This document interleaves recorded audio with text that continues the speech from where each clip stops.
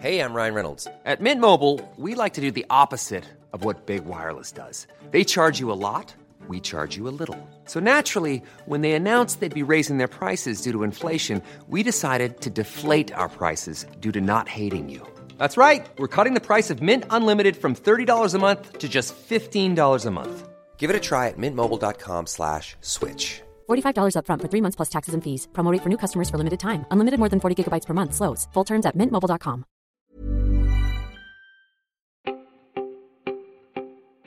Welcome to the Help Desk for Thursday, the 17th of December. One more day to go, Tess. That's right. We're almost at the end of the working year. Indeed, and the news has not slowed down at all. No, it is a huge episode today, so we should get into it. So, Australia's consumer watchdog has launched federal court action against the tech giant Facebook. It's been a busy week for Facebook. The ACCC is alleging two of its subsidiaries secretly collected and aggregated users' personal data for Facebook's commercial benefit. The action relates to Facebook's Onovo Protect mobile app, which provided a virtual private network for its users. For those that don't remember, Onovo was a data-saving VPN client for Android and iOS that Facebook purchased back in 2013. Yeah, and it came into the headlines in 2019 when TechCrunch revealed Facebook had actually been using the traffic of Onovo users to find out what other apps were popular among young people, helping guide its purchases of its competitors Instagram and WhatsApp. When Onovo was removed from Apple's App Store for this reason, Facebook relaunched the app under its developer program. And this is all coming back to me now. It was It was like the biggest drama of 2019. It was, and it was fed into that stoush that was just blossoming between Tim Cook, who was being the adult in the room, and Mark Zuckerberg, who was throwing his toys out of the pram. Yeah, it was pretty amazing. So Apple revoked Facebook's enterprise developer program at the time. The first time it's really taken that drastic action against one of the big players. You know, the closest I can think of is Uber, when Tim Cook demanded that Travis Kalanick be in his office the next morning to discuss the way they were using their app and data. But even then, even in that situation, nothing actually happened for consumers or anyone else. In this particular case, back in 2019, Facebook's developer program was revoked for, I think it was like 4 days. And those 4 days were like, this was, the tech equivalent of like the Cuban Missile Crisis. That's right. And so getting back to Australia. Sorry. And why the ACCC is looking at it now. They're saying that Facebook misled Australian consumers by telling them that they would keep personal data private and secure when really it was using it for its own commercial benefit. And Facebook has said, we will review the recent filing by the ACCC and we will continue to defend our position in response to the recent filing. And we are sticking with Facebook and Apple for our next story. Peter, do you want to fill us in about iOS 14.3? Yeah, sure. So we've talked about it a little bit, that iOS 14.3 is the update that includes a lot of the new privacy protocols and how you can look up the privacy report card of each app installed. So the new privacy policy is rolling out with 14.3, and I'm a little bit disappointed actually to see that all the information only lives on the App Store rather than the first time you launch an app. And even if you go to the App Store, you only get a truncated version of the privacy list at first view. You have to actually click through to then see the larger, full detailed version of the report. And we've included in our show notes a MacRumors tweet that shows the Facebook privacy section on the App Store. And boil the kettle and make a cup of tea before you try to read through this, because Facebook is looking at a lot of your stuff. Yeah, going back to what we were talking about yesterday, how it's just really fascinating anytime you get a look inside what data is actually being collected. I look forward to actually updating my apps and finding out what's on my list as well. Yeah, it's a bit of a bummer that it doesn't actually appear as you launch the app for the first time, but I can understand why they didn't go that route when you see just how long the Facebook list is. Like, that would shock a lot of users, I think. Even as a techie, I'm pretty amazed by some of how transparent they've been forced to be in terms of, they'll upload your contacts and also upload mine, and then they'll cross-reference both of our contacts lists to build an even bigger picture of both of us. So it's all pretty scary. And topping off a very bad, inevitable week for big tech, the European Union has unveiled sweeping new proposals to control tech industry giants as gatekeepers who could be fined up to 10% of their revenue for breaking EU rules on competition. So there's two new measures that they're proposing. The EU's Digital Markets Act would set standards for treating large online platforms as, quote, gatekeepers, based chiefly on how many users they have. And those gatekeepers would be barred from favouring their own products over rivals. So think Google steering users to its own restaurant reviews over Yelp's, for example, or using data in an exclusionary way that they've collected to develop their own products. They'd either have to avoid using such data or make it available to competitors to tap into as well. Yeah, this is a really clever way of distinguishing big tech from everyone else. It's hard for them to mount cases about antitrust and competitive behaviour when their services are generally for free, and that's been one of the big struggles both in the US and in the EU.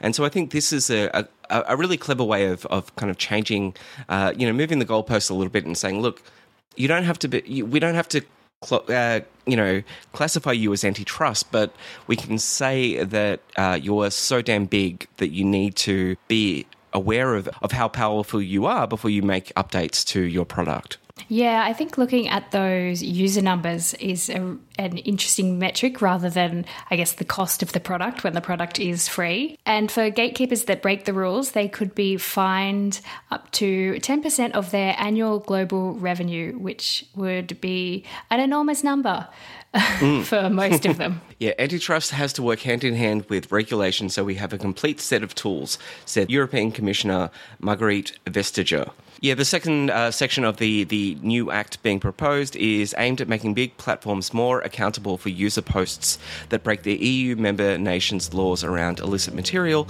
such as Germany's prohibition on speech that glorifies Nazism or denies the Holocaust. Large platforms that don't remove illegal posts like these following a government order could face fines of up to 6% of their annual revenue as well. So, yeah, they're really coming at both angles and hitting big tech where it hurts, which is their wallets. And finally, we have a big local story about a neobank called Xinja. Peter, have you heard of them before? Not until today. Well, I guess maybe that's lucky. Xinja has announced that it is withdrawing from banking and it's going to hand back its banking license, its license to operate as a bank. So that means customers will have to move their money out of their accounts and into a new bank as soon as possible. And just for background, Xinja is one of the handful of digital-only banks that launched in an attempt to take away business from the Big Four. But this news today is just a huge blow for the other startups in the sector trying to disrupt the traditional banking players. Yeah, I mean, we talked a little bit about these different services a little while ago and how they're forcing the bigger players to innovate. And I don't know whether our market is big enough to have that many external players. Once one or two become very successful and then force the hand of the bigger players to move faster with their software, then they kind of make themselves irrelevant, don't they? Yeah, I mean, there's still a lot that's going to play out in this sector because it's brand new. But this story really isn't a technology story in that, they had a great product. It's more of an old-fashioned startup running out of money story. So there were a few red flags along the way. The group, the business was waiting on $433 million in funding from a Dubai-based investment group, which it announced in March but never actually showed up. And it also had trouble because it was paying a really high interest rate to its savers, but it didn't have a lending product. So that meant it was not making money by loaning people money. So it had just had to keep raising money. And it is really interesting because it didn't have problem attracting customers. The bank had around 500 million in deposits that will now need to find its way to other banks. So yeah, maybe they were just their banking product was too popular. Yeah, I mean, I've never really heard of them, and I've seen Up. Up is the one that keeps kind of popping up in social networks and things like that of the one that has the kind of market share or the mind share, I should say, of people who are sick to death of the big banks and want something, either if it's just a kind of Apple Pay thing or a discretionary spending account. They're very popular with like barefoot investor people. So I think that there is definitely space in the market. I just don't know how much space there is for more than a couple of players. Yeah, and the job just got harder for those other players. Up a little bit of an exception because it's linked with Bendigo and Adelaide Bank, but the other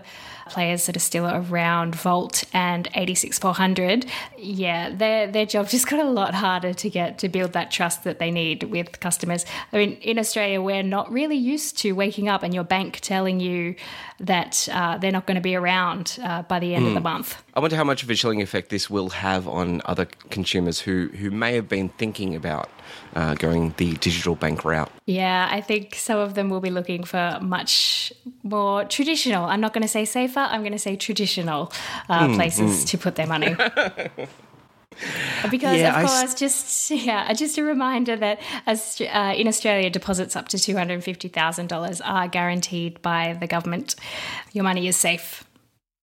Well, that's good. Yeah, don't panic out there. But I was just going to say, like, I started in March a program to move from one bank to another, and it is now December, and I still haven't completed that because it is such a pain in the ass, especially with every branch closed at the moment. So yeah, it's a hard one out there for the banking sector. It's a hard one to disrupt, I would say.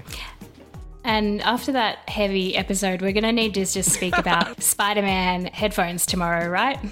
Mm-hmm. Well, actually, I do have the new Apple headphones. So, yeah, why don't we end on that? I'll have my thoughts all ready by tomorrow. But that's a great place to end it. Thank you, Tez Bennett. Thanks, Peter. And we'll speak to you tomorrow. Bye. Bye. Alrighty.